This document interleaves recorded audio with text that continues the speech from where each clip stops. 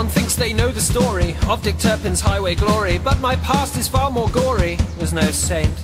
You think life is one big antic, my profession is romantic. Hate to be pedantic, but it ain't.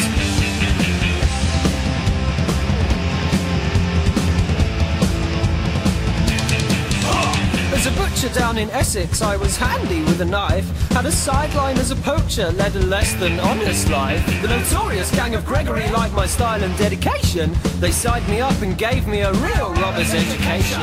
We rampaged through the Essex farms, we stole and robbed and fought. But when the law came for us, I escaped and they got caught. I became a highwayman, was daylight robbery. I was no Prince Charming, nothing dandy about me. The truth is I was violent and with my good mate Matt King robbed travellers at gunpoint, money, watches, anything. My horse, it wasn't called Black Bess, although that's what you've read. Was no romantic hero, shot not one but two men dead. The legend that surrounds me misses out the crucial part. I was a ruthless killer with a ruthless killer's heart. Was a vicious highwayman, a source of pain and tears. When you hear how my story ends, you won't believe your ears.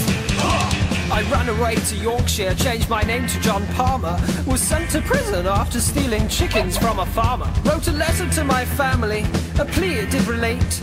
The postman saw the envelope and here's the twist of fate. He had taught me how to write, so he knew I'd lied.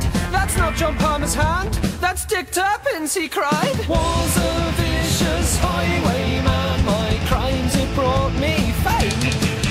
Was stitched up by a postie, that's not glamorous, that's lame. No more stand and deliver, you'll remember this, I hope. It's no fun hanging with highwaymen when you're hanging from a rope.